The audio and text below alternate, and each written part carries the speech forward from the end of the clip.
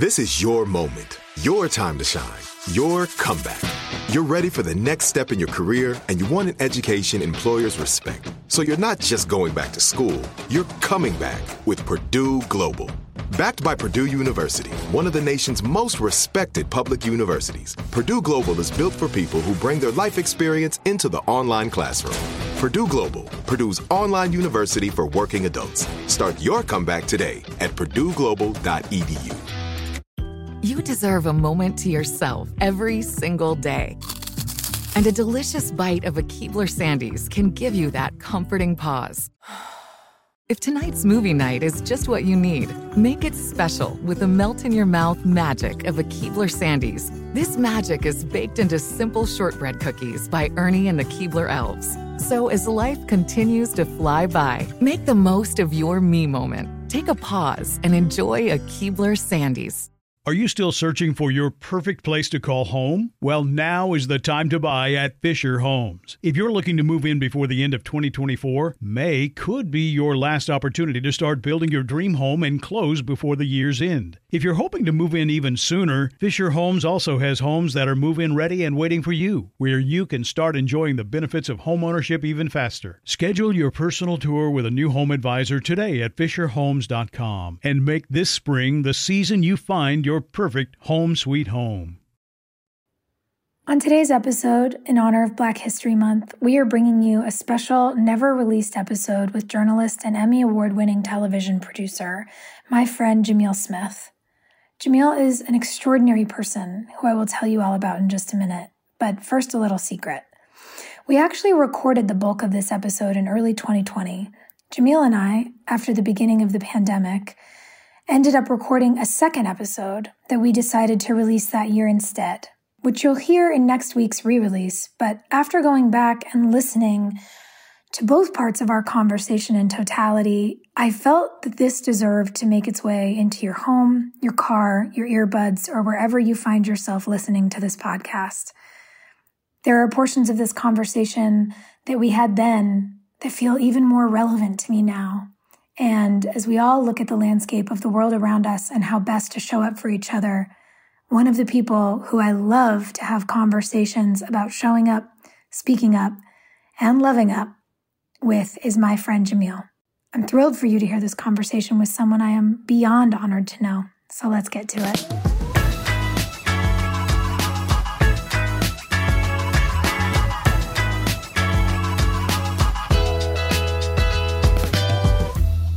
Listeners, I am so excited, honored, and just thrilled for you to hear my conversation today with journalist and Emmy Award-winning television producer, my friend Jamil Smith. Through his work, Jamil explores a range of political and cultural topics, including national affairs, race and racism, politics, identity, police brutality, feminism and gender roles, and pop culture. Jamil's career has been nothing short of incredible. As a journalist and a commentator, he's been featured in the New York Times, Esquire, The Washington Post, HuffPost, and the Los Angeles Times, among others. He's served as a senior editor at The New Republic, launching and hosting the magazine's first podcast, Intersection, and he was a senior national correspondent at MTV News. Jamil also worked as a segment producer for NFL Films, earning him 3 Emmy Awards, after which he went on to join MSNBC, serving as a producer for both The Rachel Maddow Show and Melissa Harris Perry. While he was a senior writer for Rolling Stone at the time of recording, he is now a senior correspondent at Vox and co-host of his very own podcast, Vox Conversations. Today I'm sitting down with Jamil to discuss his early life growing up in Ohio, the incredible journey into the depths of our country's politics and culture that his career has taken him on, the Black Lives Matter movement, what it would really mean for us to love each other a little more, and so, so much more. Enjoy.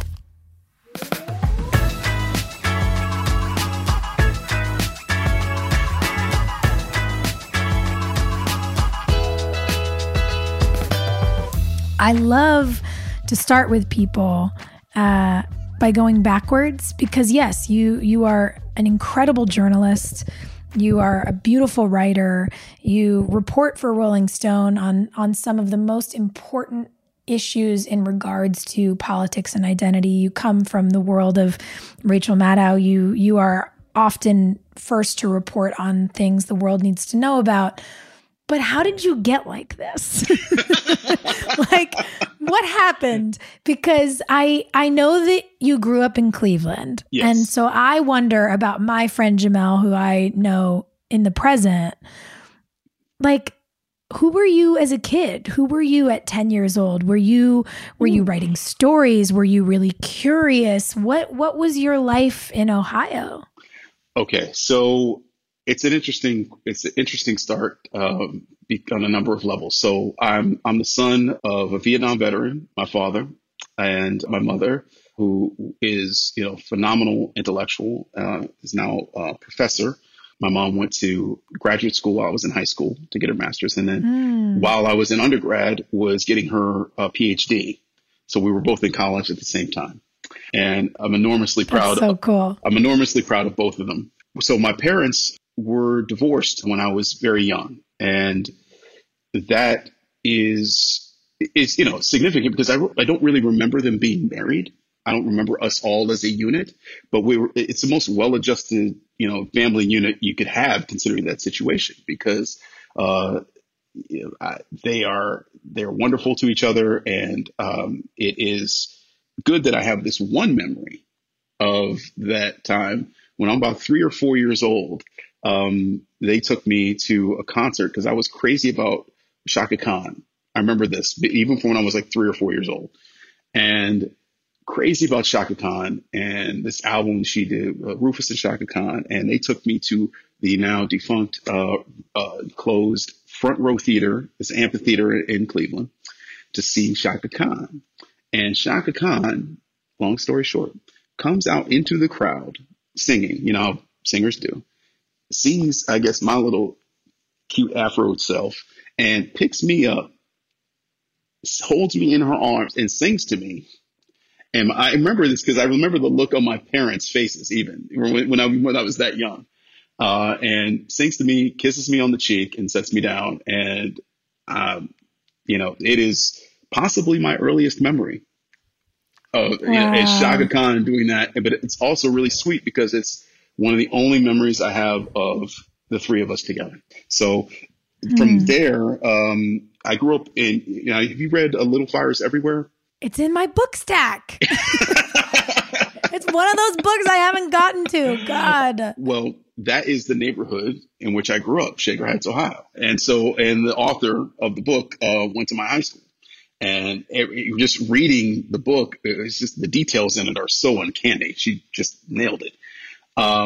It was a really unique place to grow up because, this like ostensibly racially diverse neighborhood, pretty much 50-50 high school. But this is a city, by the way, in the 60s, Shaker Heights was celebrated as this wonderful like beacon of diversity and perfection. It's one of the only, I think it's the first planned community in the United States of its type. So, you get to the high school, and then on one side of the cafeteria are all the white kids, and on the other side of the cafeteria are all the black kids. And I come into this from a private school where I was one of very few black kids, and I got along with everybody. So I sat with people who I wanted to sit with. I vibed with people who I vibed with. I still have a ton of black friends and a ton of white friends and a ton of Asian friends from high school. And that carried on through college when I really came out of my shell. I was very shy in high school, but came out of my shell in college at University of Pennsylvania. And that's kind of like where I kind of became who I am as a person. I think I got my values from my parents and my grandparents in terms of my strong feminist beliefs. It came from not just having strong women in my life, but caring about their lives and their outcomes. It wasn't just like, hey, my mom and my grandmother are really strong individuals and go to work and provide for their families. But it's about investing in that outcome for them and people like them. That I think is something that was instilled in me very early. And I'm not sure who did that. I mean, my father, was very progressive. I just think that, being around people who nurture you and who actually believe in you, makes all the difference when you're a kid. Mm. And that's what I was blessed to have. When you talk about those beliefs being instilled in you as a kid, investing in the women in your family, being even aware enough to be concerned with their outcomes, are there things that in hindsight you realize showed you how to do that? Are there things that you now see as an adult man that you grew up witnessing in your home that maybe some less feminist men did not?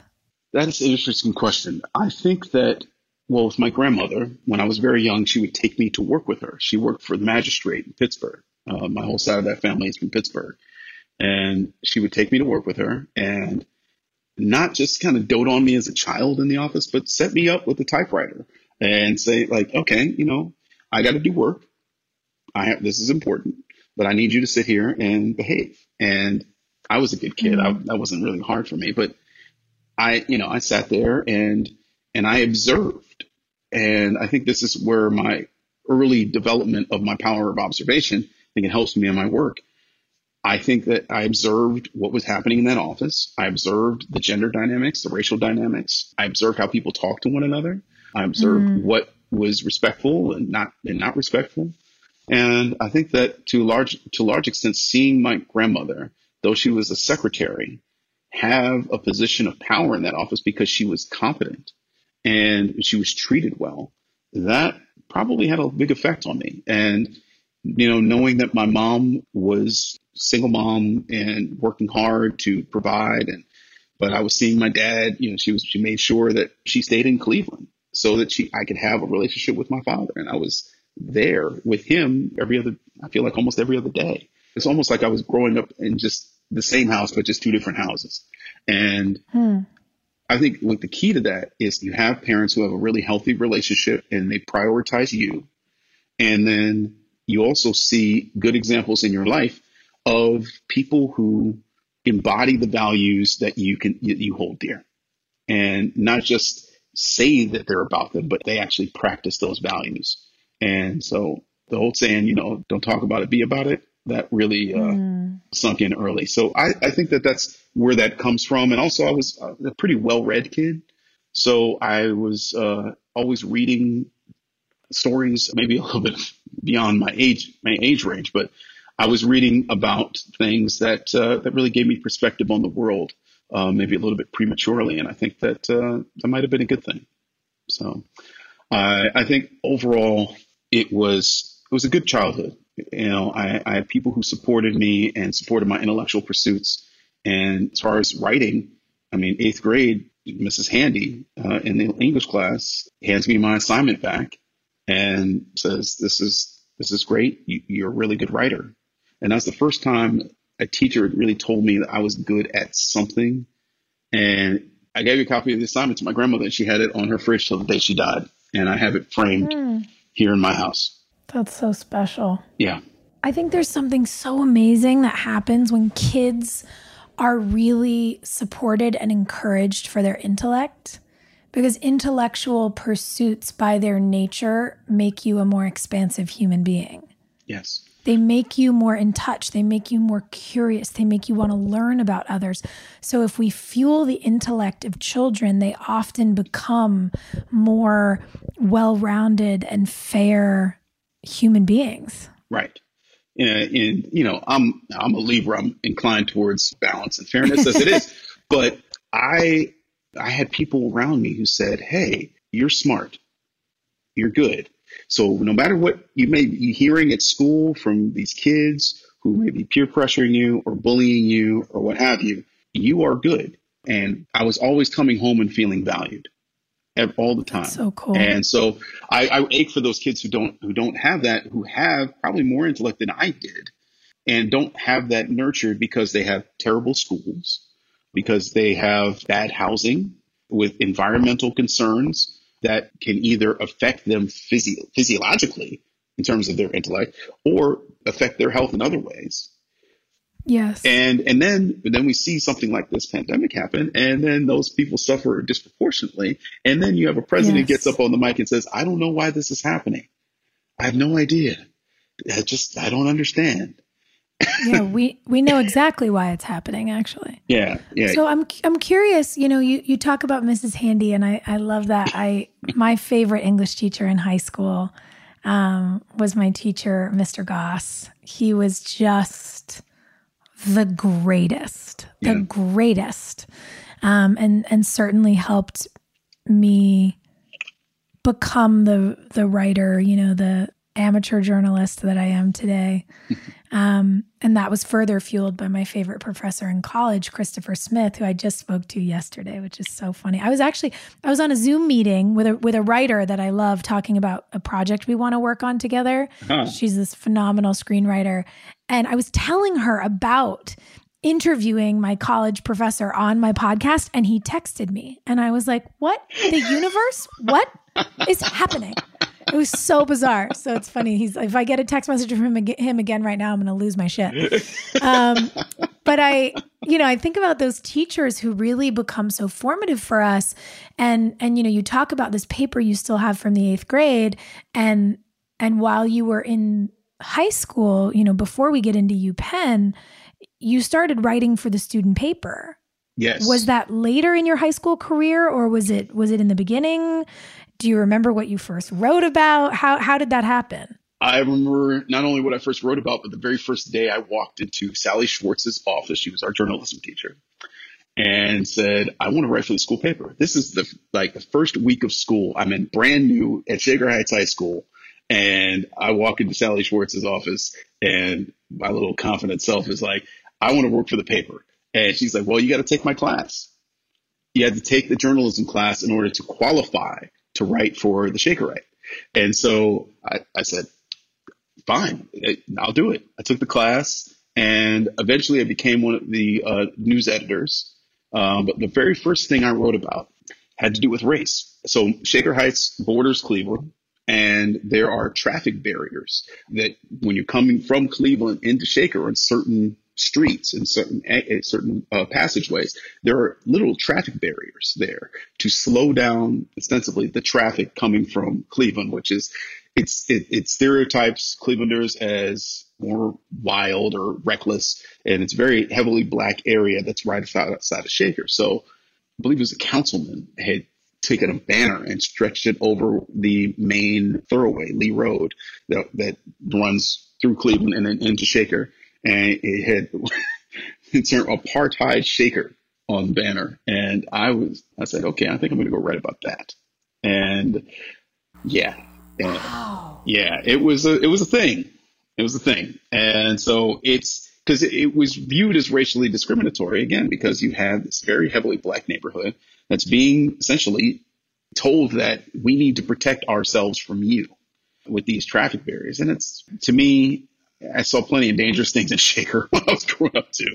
And I saw the councilman's point. And so it didn't lead me. I didn't start opinion writing until much later, but I think it's really important for opinion writers to train as reporters, because you need to learn how to actually do the journalism. You can't just go out there and just spout off, whatever you want to say. You have to back it up in terms of your reporting.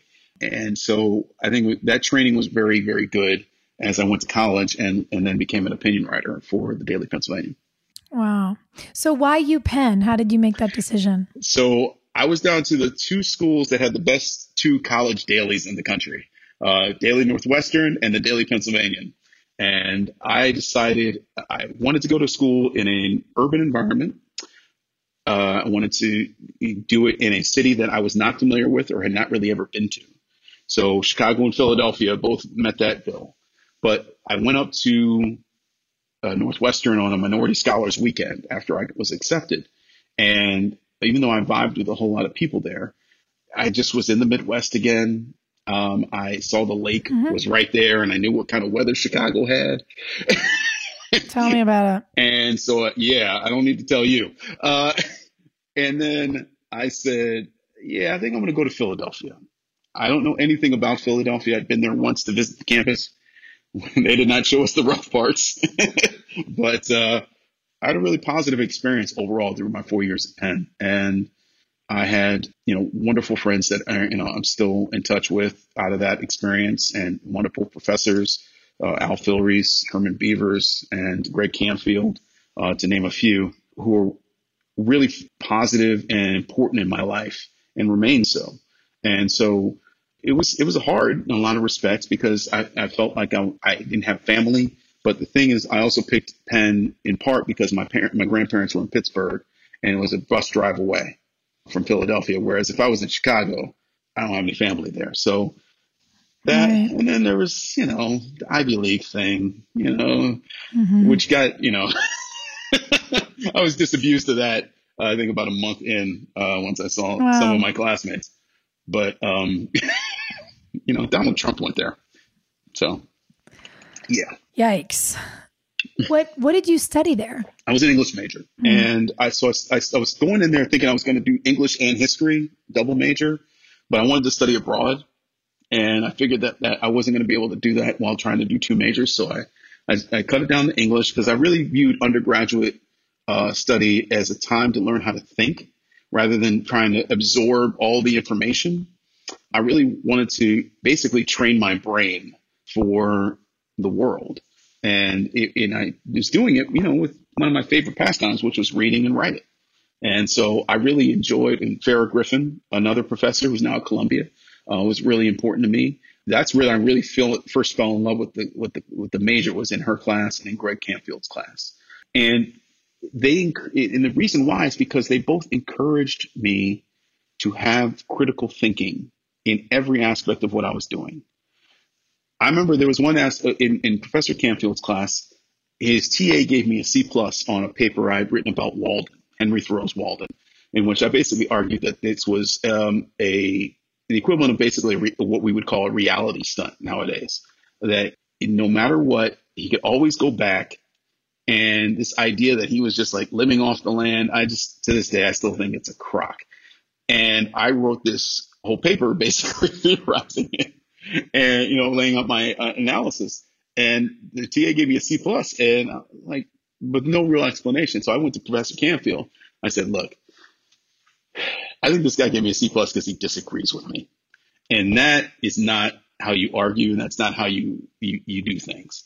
I would love if you could reevaluate this paper. And if I deserve the C+, great, I'll take it. But just read it and see if my argument makes any sense. And he gave me an A-. So tenacity, but it was a good lesson in how to approach your arguments calmly, as you possibly can, because, I could have gotten in that TA's face and shouted him down and cussed him out. And, that wouldn't have gotten me anywhere. Now, there are times for that in this world. Sure. As you well know. But to your point, critical thinking should be the root of everything. We have to look past what our initial response is because of an opinion or a feeling or a personal experience and look critically at what is happening.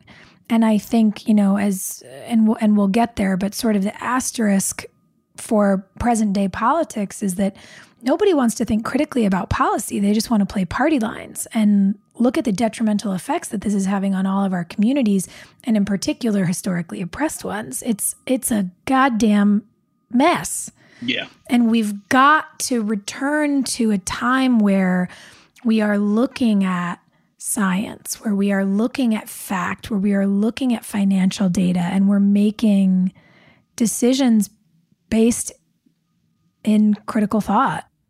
There's something that I love just because I know about it in your experience at UPenn. While you were, I believe it was your senior year, right? You were a rape crisis counselor. Yeah. And I think that that's just such a testament to who you are. And I'm curious because I think about most of the boys I knew and what they were doing their senior year in college, and they certainly weren't volunteering to be rape crisis counselors. How did you decide that that was something that you wanted to do? And then how, as a young man, do you show up in an arena like that and get the role and get taken seriously as someone who wants to be an ally and who wants to serve in that way?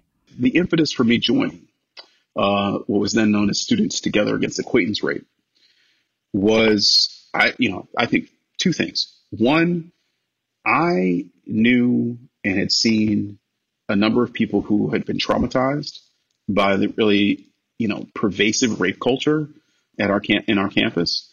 And I'm not talking about people who just simply suffered sexual assault, or harassment, but just simply because I saw people's behavior change to accommodate for it.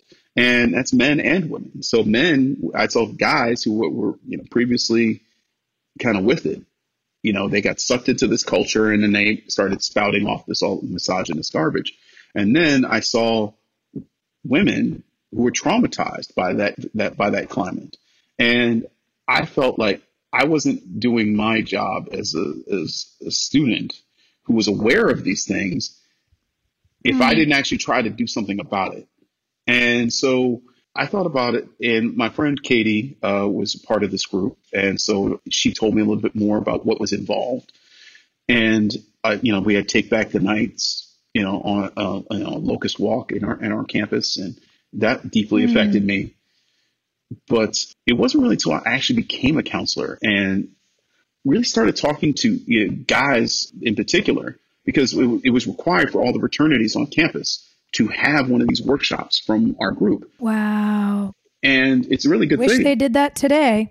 It's a really good thing, because a lot of these guys didn't know what rape was. They didn't understand that if you force a woman down or you don't get her consent, and affirmative consent, as my friend Jessica Valenti and Jacqueline Friedman have so ably defined, affirmative consent is so vital. You have to, it doesn't ruin the mood, guys, if you hear yes, or you have to ask for a yes. It doesn't ruin the mood. Just get affirmative consent. Then you both are on the same plane. And frankly, it makes it better. I'll be perfectly frank. When you both are on the same page as to where your consent is. I want to be here. I want to have this experience. I'm all in for it.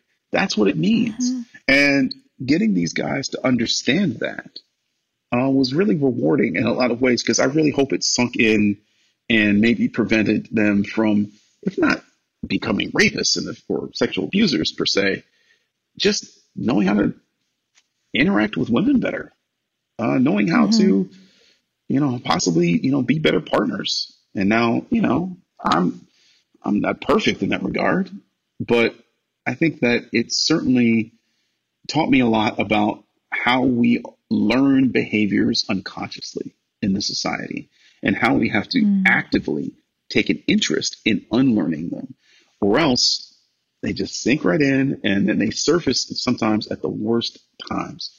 And we just need to invest in that for ourselves. And whether that comes in the form now, if you're an adult, in therapy, whether it comes in the form of talking to friends and commiserating, or simply removing yourselves from negative situations, you got to do it. You have to do it, and do it now. It's never too late. There's been so much exposure and reporting on the prevalence of sexual assault on college campuses. Why do you think, because what a progressive idea, that when you were in college, fraternities had to meet with rape crisis counselors. Why do you think that hasn't been instituted as a policy in all colleges? Why do you think we haven't made more progress teaching young people that other young people's bodies are not for the taking? I think to some degree, sexual violence is still regarded as an individual crime rather than a systemic problem. It is hey, this bad seed did this, or this one thing happened and we don't know what happened, and it's really tragic and it's terrible, and that just happened. It happened. It's just a thing that happened. Whereas I view it more systematically. I think that there is a culture that teaches us how to behave towards one another. And then if you are in those individual situations, things can happen, but those are consequences often of learned behavior from a system that needs to be changed. And that is why, we, like I was saying before, we need to invest in it. We need to invest in creating that change rather than simply hoping that someone else does it for us. Now, I think that's a hell of a thing for a journalist to say, considering I write about things that other people do. But I think what I try to use my journalism to do is to inform people about what I think is important, especially through my commentary, in my opinion, and give them a perspective on things that helps them perhaps reconsider their previously held beliefs. And sometimes also people need a rallying cry. So if I'm writing something that's like, hey, we need to be paying attention to this problem because it's important, and I think it's important, and you should think it's important. And it's a little bit of a, sort of juvenile way of putting it. But I think that that really is the essence of what we do as opinion writers, is just try to give people perspective on something that we think everyone should be shining a light upon and reconsidering. And because I think that, if you're writing opinion and you were just simply regurgitating, sort of the commonly held wisdom on Twitter, or what you maybe, understand from your training from, wherever you may come from, then you're not necessarily offering something that's valuable in the marketplace of ideas. Because I think there's inherent in that there's a refusal for the writer to consider whether or not she or he is wrong. And I think I try to approach every column that I write, understanding that I could be very wrong about the argument that I'm presenting. And that's why I try to substantiate it the best I can. And I also leave open the possibility that things could change, number one. Number two, that other facts may come to light, which may change my mind. And number three, I think that there's world events that happen that shifts our entire lens on what we've been thinking about and forces us to reconsider everything anew. And I hope that, if people are, opining, whether it's in a tweet or in a column or a feature-length essay or a poem even, that they consider the fact that they're not infallible. And I just think that, that's the healthy approach that we need to take. And that's something that I've had to learn, because sometimes you get carried away with yourself. And, hey, I know I'm right that this guy is an asshole. I know I'm right that this guy is hurting people. I know I'm right about this, and this. Well, you may think you're right, but leave open the possibility for being wrong. I like that a lot. Do you think that was a skill that you were honing in college? Because, you talk about being an English major. I imagine you were writing a lot. A lot. And after college, you get into TV, you get into sports. What is the transition there? And how do you think you brought this consciousness of, justice, parity, equality, your experiences with you into that world, which is so highly competitive and perhaps not always so open to the more empathetic exploration and examination of how we as humans treat each other? Right. I think that it took a lot of learning and a lot of mistakes. And honestly, I wasn't, again, as much as I may have been assertive in my writing, and I think this is still a little bit true today, I was not nearly as assertive as far as, having courage to really even start the career that I wanted. I came out of college and I looked at a bunch of journalism jobs that weren't paying much. I'm a kid from Cleveland who has no real connections. I'd done an internship out here in LA at a production company, Disney Studios, but after commencement, that job fell through.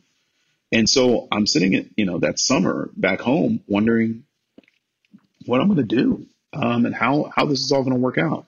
And I end up working at William Morris as an assistant for 4 years, which was, I guess, sort of my graduate school in a lot of ways. But I think that it really comes from, there's a through line through all of my strange career, which is that I love telling stories. And whether it's inventing stories, for fiction, or having mostly my career has really been about news and documentary stuff. that, yeah, that it really teaches you how to see something through someone else's eyes. And I think that as much as I may have been empathetic in college, that empathy really grew once I started telling other people's stories. And so I'm at CNN as a PA, and then HBO Sports as an associate producer. Then I go on to NFL Films, making football movies for Steve Sable for 6 years. And, that's an aspect of my career I think a lot of people aren't really cognizant about. And that is the time also, I try to encourage people, especially young people, when I speak to them. You have to not just go on every interview, because you can always learn something, but if you have different passions. I had passions for film and TV. At one point in my high school years, I was going to be the next Spike Lee. I had these passions that I wanted to develop, but also the journalism and the writing. And I didn't really see how they were going to mesh quite, but I just took the time in my life to pursue both. I took the time, to be at NFL Films and to enjoy what it was like to do highlights and, do documentary segments and be on an NFL field during a game and all these different things that I loved as a kid. And then I got the chance to go and work for MSNBC, work under intellects like Rachel and Melissa, and really understand how a TV show should run. And then once I was done with cable news, I feel like I was done with that phase of my life. It was time to write full time, because Rachel Maddow, found me on Twitter. That's how I got that job. And I was opining and writing this blog that no one was reading because I had a passion for doing that. And then later on, I had a passion to write full time. And with her, with Melissa's blessing, I went off to the New Republic, became a senior editor. And then I was nearly 40 years old, starting my writing career full time. And what was going on at the New Republic in 2015? What was the landscape there? It was fresh off of the mass defection following Chris Hughes taking over the magazine, the Facebook co-founder. And so Chris was our boss, and Gabriel Snyder was my editor-in-chief. And Gabe is the one who really brought me in. And at the time, I think I became the in terms of like African Americans at the New Republic, the highest ranking on the masthead they'd ever had in 100 years of the magazine, which didn't say a lot. Which didn't say a lot at all. But it doesn't say a lot, and also you're like, yeah, I kicked that door down. I'm happy that both end, I suppose. Both end. But that was the place where I really learned how to work in a daily journalistic environment that was about the kinds of things that I knew. I was like, okay, this is what I want to do, I think, for the rest of my life. And this is where I'm getting the training. I know this as it's happening. I'm getting the training to do what I hope to be doing, maybe until I'm 70, 80 years old. And I didn't take it as like an internship or anything. By no means. I had a podcast. I was writing my tail off, but I just found it was a really interesting learning ground. And when it all fell apart, when Chris decided to sell the magazine, I already had an exit door to MTV News, where I became a senior national correspondent, and that was fun. Casual. I've had a lot of luck in my career. Yeah, by all means. So the New Republic shutters. You go to work for MTV News, and then over the last 5 years, how do we get to this place where you are writing these incredible pieces for Rolling Stone, a cover story for Time Magazine, all across this journalistic landscape, while the landscape of journalism has really been changing. It's such a strange time for magazines, online publications, print papers, editors and formats have been shifting around.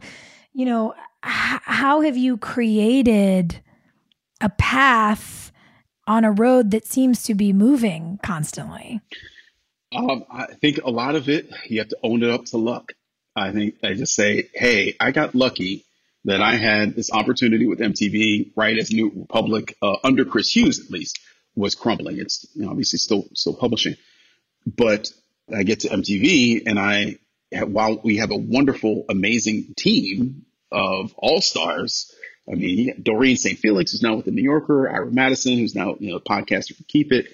It's just this like murderer's row of writers, Jessica Hopper, Carvel Wallace. And somehow the corporate overlords don't understand the value of what we're doing or of what we can bring, the value that we can bring to their organization. So it was like, I like it, I hesitate to use sports metaphors, but it's like a coach getting fired after his first year. Like you haven't even had a chance to change the culture yet. You haven't even had a chance to really make mistakes and be forgiven for them. I just think that it was one of the most fulfilling professional experiences I've ever had. And I just, even today, folks who are, with that crew, we still talk about the fact that we could have really done some damage if we'd been given another chance. But the problem, as you mentioned, the changing landscape of news is that we got caught up in the whole pivot to video thing. This whole thing based off of false Facebook algorithms, these corporate media folks thinking like, okay, we're going to make more money with video as opposed to the written word. Let's get rid of all of these journalistic all-stars and we're going to bring in video crew. And, since then they pivoted right back to print, so it's a real shame because I think people are a little bit jumpy in this business. I think, one of the things I really love about working for Rolling Stone is that they've invested in the print product. You have this wonderfully beautiful revised magazine that's on this wonderful paper, and you have this great journalism that's still in it, and they've invested in it. And that to me is the kind of place that I want to be, at a place that invests in the journalistic product and understands that, look, you don't buy magazines necessarily to make money. You buy it so that you can help perpetuate something that's good in the world. One of the adages that I always remember from my time with Rachel Maddow is that she would always say, I want to increase the amount of useful information in the world. And whether that's through your reporting, whether that's through your opinion, whether that's through your, being an essayist or a poet, if you can increase the amount of useful information in the world, especially as a journalist, you're doing the right thing. Yes, I love that. But one of the reasons why I am a journalist, I think it's different. So when I was 15 years old, my cousin Andre was murdered. And he had been missing for a while. Thank you. It's still something I'm wrestling with. And, I'm 15 years old. I'm coming back from a Martin Luther King Day program, and my mother gives me the terrible news once I get in there, once I get home. And, he was the closest thing I ever had to an older brother. And it's just experiencing that loss and checking the papers in Cleveland to see if anyone wrote it up, and in Michigan where he was found, to see if anyone wrote it up. I actually went to the library. I don't think I ever told my mother this, but I actually went to the library, asked for like the microfiche of like the Detroit Free Press so that I could see if there was anything there about him. And there was nothing. And it sticks with me because there's so many people out here who don't get their stories told because there are certain people in power, whether they be in media or the government, who don't think that they matter, or they don't have the time. They got this other story to cover. And, I hate turning down pitches sometimes because of that, because I know that story means everything to that person. That's why they're reaching out to me at this big platform. And when I tell them, hey, I'm working on this feature, I don't have the time, or I'm really sorry, but I don't have the ability right now to investigate it, it hurts my heart because I think of that moment when I was a kid and I didn't see my big cousin's life valued in the same way that I valued him. And that needs to be a goal of our journalism, I think, in this country, is to make sure that we're not going to accomplish it every day. It's just not possible. But we need to shoot for it. Especially with opinion journalism, to make people's stories, to illuminate them in ways that the reader sees a completely different person that they may have otherwise just walked past on the street. I think one of the masters of that is right here in Los Angeles, Steve Lopez at the LA Times. He's brilliant at it. There are other columnists I read growing up, Dwayne Wickham and Ralph Wiley, these masters of the written word who are able to bridge different mediums sometimes if they have to, but really in that journalistic medium, make people feel valued who would otherwise be ignored. And if I can do that with what I'm doing, then I'm going to keep doing it. And as long as I don't get distracted from it too much, if I decide to go on to tell stories, through television medium or film, those avenues may be available. But for right now, this is who I am and this is what I do. Yeah. And I think to your point about what it can do to people when their stories are not told, when no one takes a moment to honor their experience, there is such a profound opportunity for closeness in really exploring the story of a person. When you can feel, because of something you've read, that you empathize, you sympathize, you understand a person. It's really profound. And there's a way that you told a story of someone that I would love to touch on, because it really ties to all the things we've discussed, to, experiences of race and gender, to the complexity of what it means to be in a body, essentially that is, not a white cisgendered male body. And I'm sure there are some people who have heard that term a lot. And I would imagine most of the listeners of my podcast understand where we're going to go with this, but I'm sure there's some people who go like, God, I'm so sick of hearing about it. But the reason I feel like we have to come to the table of conversations like these openly and be willing to repeat subject matter is because it takes a while for things to really get in. And I know that I experience proximal power to, white male supremacy because I'm a white woman. But I also know that there has never been a day that has gone by in my entire life when I have not been reminded out in the world that I am a woman. Right. And that I'm either sexualized against my will or diminished because I couldn't possibly be a female and have a high intellect or be pretty and smart. That's got to be impossible. No way. There's always, no, never. Or can't you just sit still and shut the fuck up so I can look at you? I hear that a lot on the internet. There is never not a reminder that someone has an expectation because of my gender. And thus, I would be remiss and honestly moronic to not recognize that the farther someone gets from their proximal relationship to white heteronormative male supremacy, the more complex that daily experience in the world gets. So when you are a person of color, when you are a woman of color, and you are not only dealing with racialized tension, but gendered tension, I don't think it does me any harm, disservice, or reduces my potential to simply admit that I can sympathize and want to understand the experience other people have. And yet, no matter how many stories I hear, it is an empathetic sympathy, but I can't walk in someone else's shoes unless I read something that really helps put me there. Yeah. Unless I get to have the specific conversation.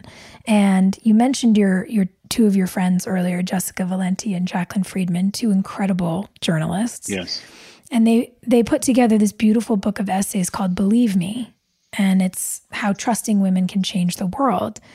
And you wrote an essay for this book that really affected me so profoundly because it managed to personalize and specify this intersection of a racial and a gendered experience that Beverly Johnson, who is one of the women who was assaulted by Bill Cosby, experienced in the aftermath of that assault. And you wrote this thing that has really stuck with me, because in a way, I think we can all relate to this in whatever relative experience we have in our lives. But you talk about how Beverly feared reporting Bill Cosby, not because of the backlash she might receive or what people might immediately assume would cause her fear, but she was thinking about ghosts. Yeah. And when I read that, it gave me the chills, because I could viscerally feel those words, because the ghosts on her mind were the ghosts of Black men and boys whose bodies are so often discarded in America. And Beverly was thinking, here is Bill Cosby who achieved this upper echelon status in America despite his Blackness. When boys like Trayvon Martin and Alton Sterling and men like Eric Garner have been cast repeatedly in this spotlight that says, well, they did something to deserve what happened to them. And the other side of that experience is so often, as you said earlier, that the violence perpetrated against women societally has been described as a singular experience. It's not systemic, especially when rich white men like Harvey Weinstein are serial rapists. It's, well, he has a problem, or he's from a different era, or, the Santa Barbara shooter is called a lone wolf. We're not talking about the culture of male entitlement to female bodies. We're not talking about cultures of supremacy. We're claiming that if it's sexual violence, it's some weird guy with a weird issue. Right. And so here is Beverly sitting at the crux of this experience, wondering if she reports her abuser, will she somehow pull the progress of Black men who aren't rich and famous? Will she pull these men backwards if she tells people what Bill Cosby did to her? I mean, what an impossible decision. And what a service you did for all of us to tell her story so clearly and complexly. How do you begin to make sense of this when you speak to her? And what did it feel like to try to tell this story as a man who exists in a Black body every day? I knew it was really important, first of all, for me as a Black man, understanding what or how I exist in the world and how I move through the world, to present that argument. I think that, first of all, it's so often left to Black women to essentially make the interpretation, even of their own actions, in a way that frankly doesn't get heard or listened to enough. When we talk about privilege, I understand my male privilege as Hannibal Buress understood his when he called Bill Cosby out. He was louder, he was more public, but he was also male. And that got him listened to. And so I understand that, even if it's on a subtle level, as a storyteller, as a person making an argument, as a person writing an essay, where I sit in the world and how I exist in the world and why people may or may not listen to me. And also, frankly, given the argument that I was making, and I really appreciate your kind words about it, the fact is there's only so much air, there's only so much life in all of us. And if Black women are forced or compelled to essentially hold Black men so tightly to them that in a metaphorical sense, they're so closely holding us that they have no room themselves to breathe anymore. They basically force all the air out of their lungs for our benefit. And that's really how I saw the Beverly Johnson story. I saw a woman who had wrestled with an impossible choice with it, very logical thinking. I think, hey, I see Trayvon, I see Freddie Gray, I see, Eric Garner, all these people who have been victimized because they are Black and they were doing the most minor of things moving throughout the world. If I say this about Bill Cosby, it will ruin this avatar of Black manhood that has been actually accepted by American popular culture, by and large. He was America's dad. He's selling pudding pops. And, he's the guy on Fat Albert when I was a kid. This is the guy who people trusted to be a presentable image of a Black man. As much as we may laugh at Richard Pryor and Eddie Murphy and a bunch of these other folks, Bill Cosby was the guy who people would welcome into their homes. And to ruin that, I understand the kind of pressure, to a certain extent, what she might have been feeling. And I can only sympathize, of course, but it must have been unbearable. And what I hope to do with this essay is for women who are suffering this less publicly, and to be able to see that and say, hey, we are being heard by our men, number one, but by the world at large. And also to tell people, to acquaint people who are not at all familiar with Black experiences, plural, that this is something that happens. This is something we have to worry about. This is something that's on our minds. It's much like right now with the coronavirus pandemic. I told somebody, I said, I can't wear a bandana outside of the house around my face. You understand what that looks like? I'm a Black man of reasonable size, and I'm going to wear a bandana around my face. I'm going to either be regarded as a crook or as a gang member. And there are people who have said, oh, well, gang members brought this on themselves. Well, no, they didn't. Gang members did not bring this on themselves. Not all gang members are violent. And the police regards them as criminals. They criminalize them unfairly, puts them on lists, introduces them cavalierly into the criminal justice system without having, them having done anything wrong in a lot of cases. And so I knew that I couldn't move in this shell through the world with a bandana around my face without maybe either some significant covering or what have you. It's just not as free as everybody else. And I was lucky enough, a friend of mine sent me a mask as kente cloth. So I'm celebrating my Blackness in different ways during this pandemic. But just to get back to the point, I think that with this essay offer me, Jacqueline and Jessica offered me a unique opportunity to really speak to how Black men hopefully should perceive the plight of Black women and understand that, no matter how hard we have it, there is a double whammy, unlike perhaps any other people in the world right now, on Black women in this country.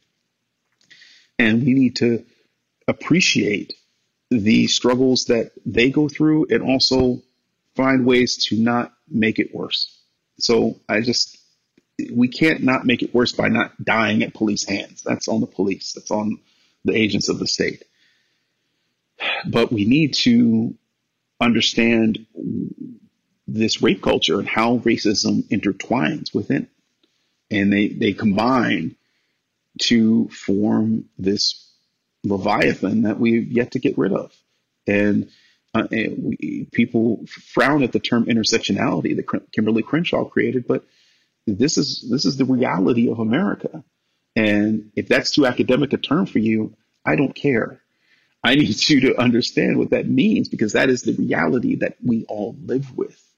And if you don't live with it, or you don't think that you do, then you still have a duty to learn about it.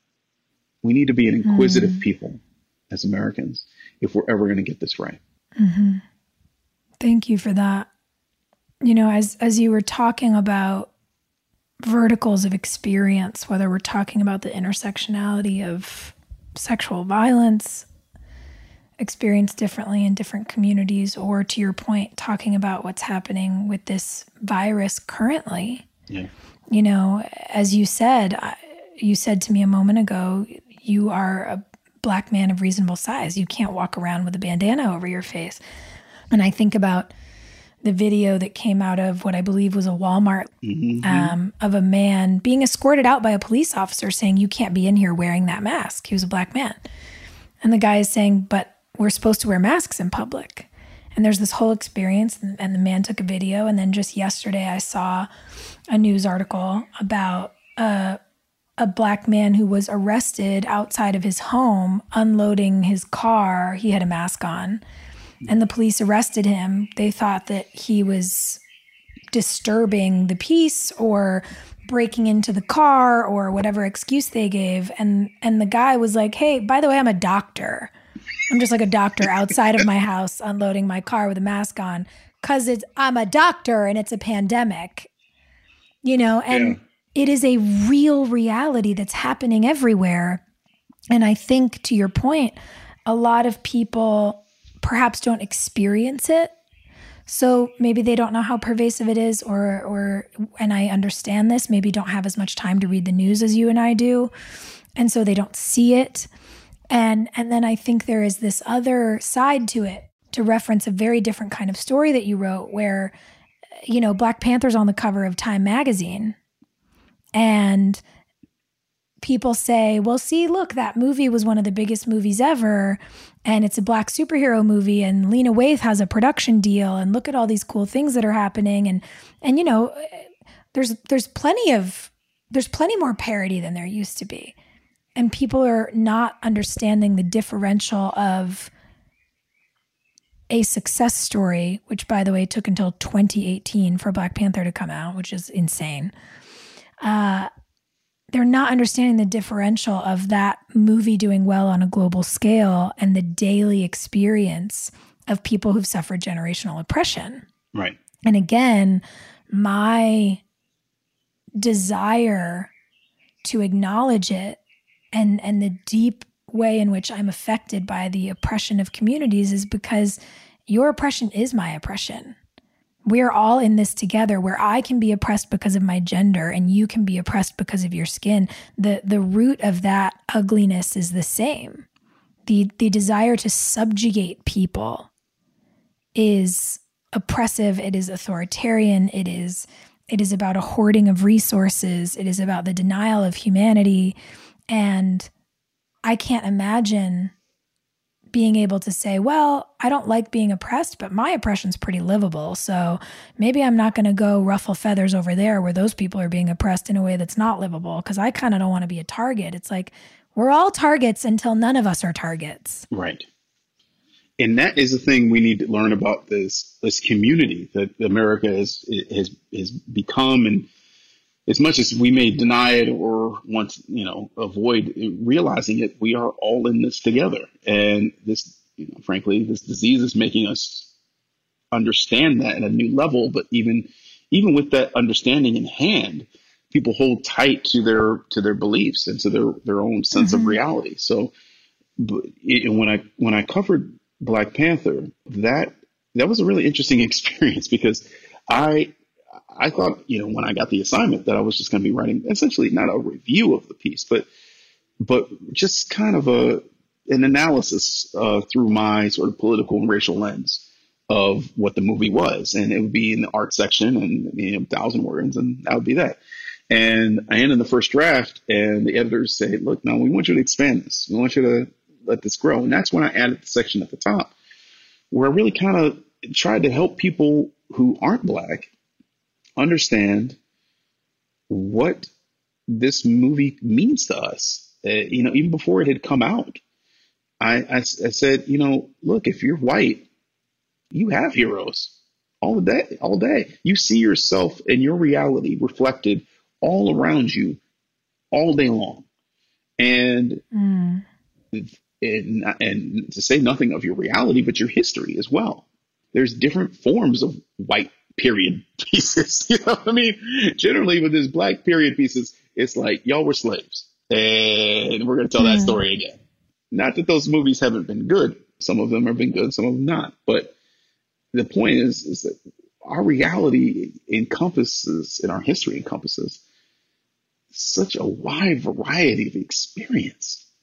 And I just think that multiplicity needs to be a little bit more on display. And I think that Black Panther offered an opportunity that I think is yet to be seized, to be frank, since it came out, for Hollywood to understand that the multiplicity of Blackness can be reflected on screen and needs to be reflected in order not just for our benefit so that we can go around, doing Wakanda salutes and having pride for a good couple months while the movie is out, but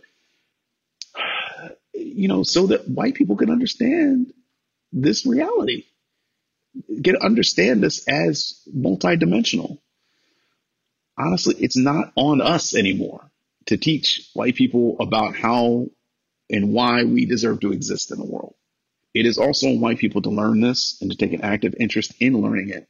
And whether that they learn it by going to the Schomburg Center in New York and immersing themselves in research for a week, or they learn it by watching documentaries or pressuring their teachers to teach Black literature, or they learn it by seeing Black Panther and saying, hey, that's beautiful. Those are my heroes too. Mm-hmm. It has to come out somehow. And it has to be conspicuous and willful and not by accident. It's cool if it happens by accident, we'll take it. But I think if we're ever really truly going to get ourselves out of this morass, just as sexism and misogyny are problems for men to fix, because that's on us, we are the perpetrators of that. It's on white people to fix racism in America. It's not on us anymore. If it ever was on us to fix it, it's not. And we can make people aware of it increasingly, often repeating ourselves ad nauseum. But it is, things like Black Panther, why they're so significant is not merely so that the 5-year-old version of me or the 10-year-old version of me can go to a movie and see himself reflected on a big screen. That is important. But it's about understanding how multifaceted our communities are, and understanding that, if I go into West Indian communities, I'm a Black kid from Ohio with none of that heritage.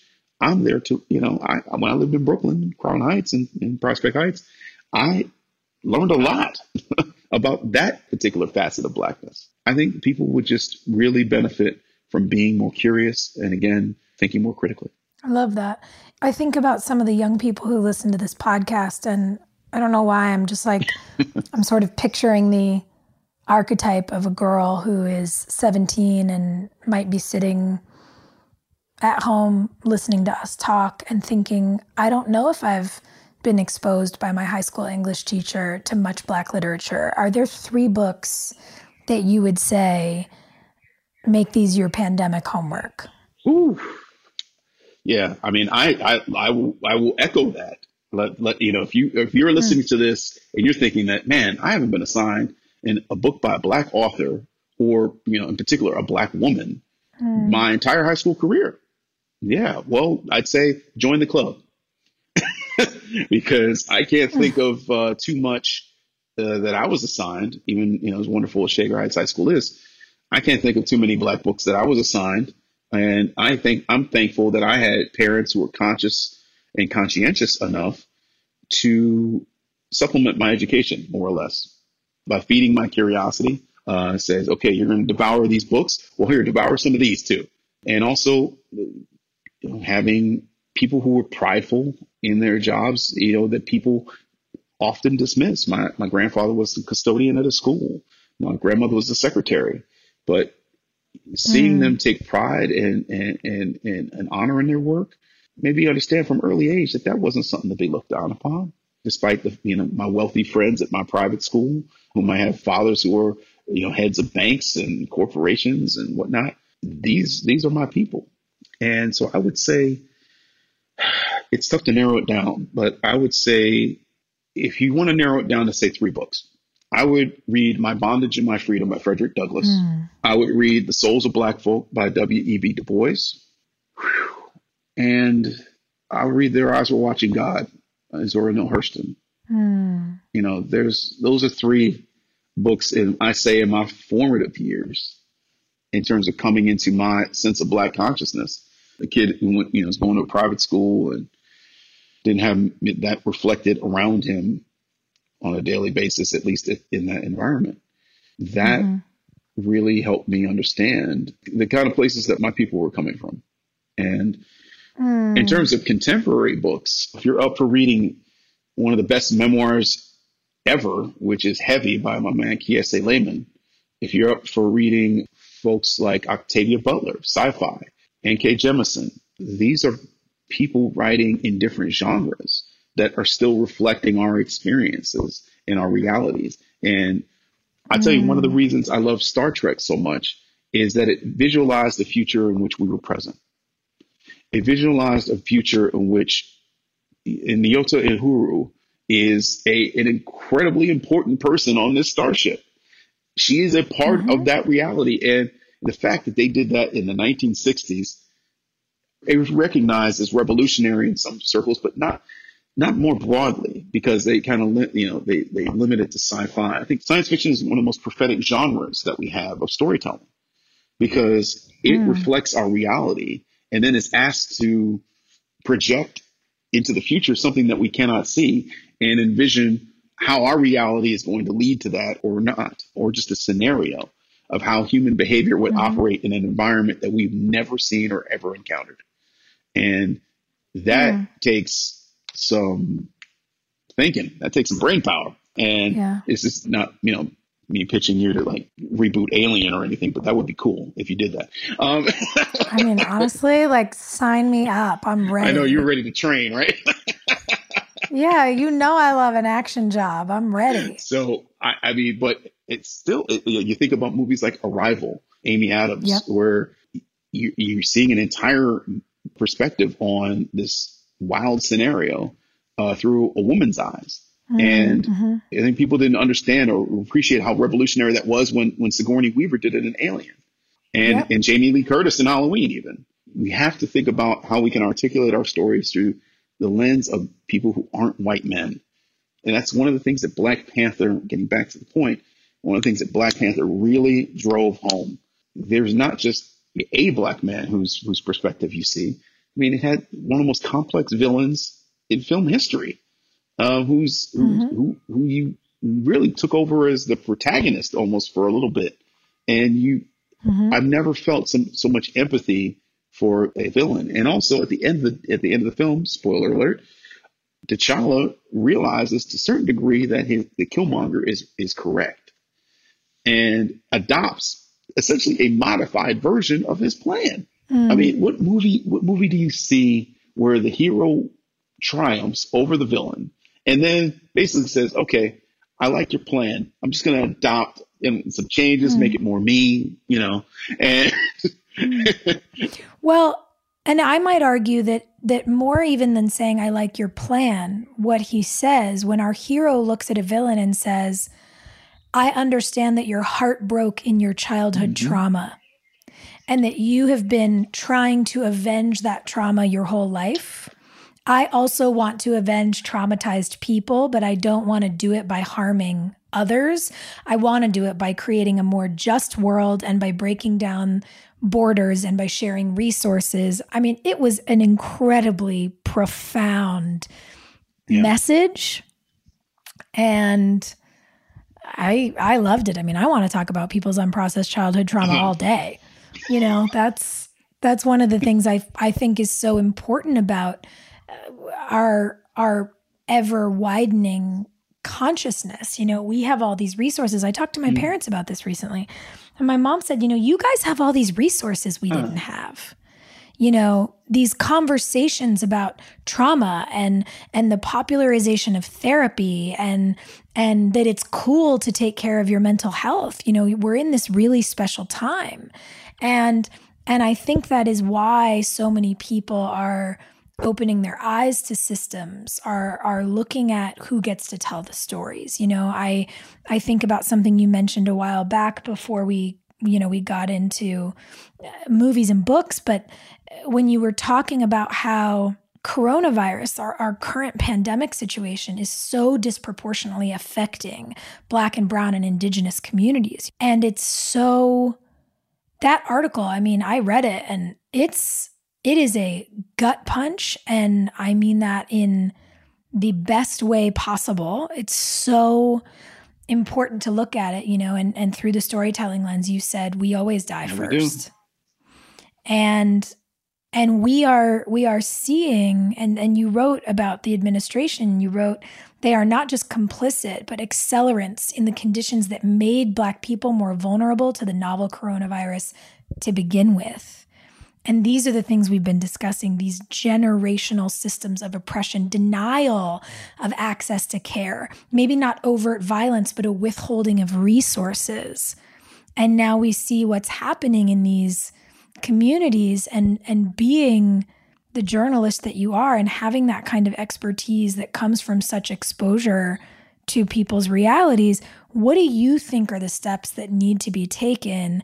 And how would you suggest, without co-opting the narrative or taking the mic, how can the rest of us advocate for and with communities of color who are being denied the resources that they need at this time? I think what we have to do is be humble. Number one, humility is key. When I wrote that essay in that book, I had to be humble to understand that, hey, I don't have the experience Black women have. So I think that if you want to be a true ally, you have to first humble yourself and understand what you don't know, and be willing to learn and absorb knowledge. But don't depend wholly upon the people who you're trying to represent to give you that knowledge, if that makes any sense. There has to be an inherent drive and curiosity that you exhibit, and it's easily recognizable. It's like, okay, this person is actually trying to advocate for me because they understand what they don't know, and they're trying to go out and learn it, but they're not depending upon me to like school them in all things Black, and so that they can help me. That gets exhausting. And, I'm sure for women, it gets exhausting when men try to help and they're like, okay, well, tell me what it's like being a woman in America. Well, like, how much time do you have? And so I think that humility is key. I think that a true grasp on the facts is essential. You can't just come out with outrage. Everyone, like, a lot of people are pissed off. A lot of people are angry about what's going on in the world, but you need to have the data. You need to have the information. And that doesn't mean that everyone needs to be reporters per se, but we all have cameras in our hands now. We all have these computers in our hands. And I don't think enough of us are using them in the way that they should be used. I think those are two steps right off the bat. Be informed and be humble. It's just essential. Well, my friend, the time has come for me to ask you my very favorite question. Oh, man. Here we go. We're having a conversation on work in progress. And when you hear the phrase, be it something personal or professional, what comes up in your mind and heart as a work in progress in your life right now? Two things, one personal, one professional. I'll start with the professional. What comes to mind when I hear that phrase, especially as I listen to your show, is that the work is progress. And we need to understand that the work that we put in every day, it needs to be understood that while it may feel like we're standing still so often, it's helping progress something somewhere that maybe we don't see. It is tempting in this business to get worried about who's retweeting you, how many likes you have. Is that a measure of your scope of influence? And I encourage people who are in and out of media to understand that what you're doing on a daily basis has value beyond this easily quantifiable measures that social media and other things have introduced in order to, frankly, profit off of us. We need to understand that this work that we do every day moves us forward. And if you truly feel like your work isn't moving you forward, then yes, perhaps some introspection is needed. But yeah, I think people don't understand, and I certainly needed to understand it too, even recently, that the work is progress.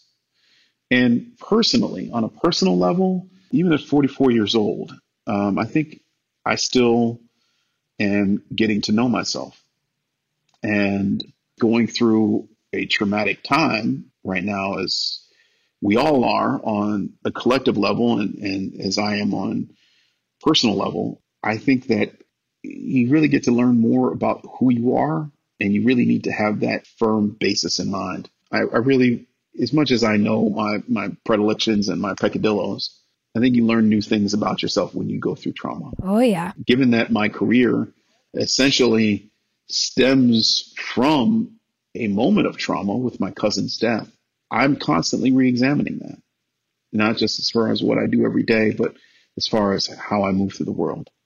And I know that he would not want me so preoccupied, per se, with what happened to him.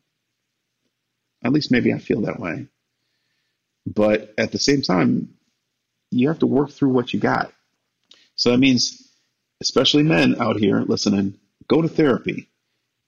It's not an indication that you're soft. It's not an indication that you're not masculine. It's not an indication that you are somehow faulty, even. Mm-mm. It just means that you're vulnerable. That's a good thing. And vulnerability, to Brene Brown's point, as a researcher, actually requires the most courage. So I look around and I'm like, oh, boys, you want to prove to me that you are masculine? How's your vulnerability going? Because otherwise you're just playing. Right. For lack of a better word, it's acting. Mm-hmm. Mm-hmm. And not all of us are very good actors, unlike, present company here. So, well, thank you. Those are the things. You're very welcome. And thank you for your vulnerability and for your commitment and your unwavering pursuit of progress and the truth. It really means a lot, and I'm very honored to be your friend. The feeling is very mutual.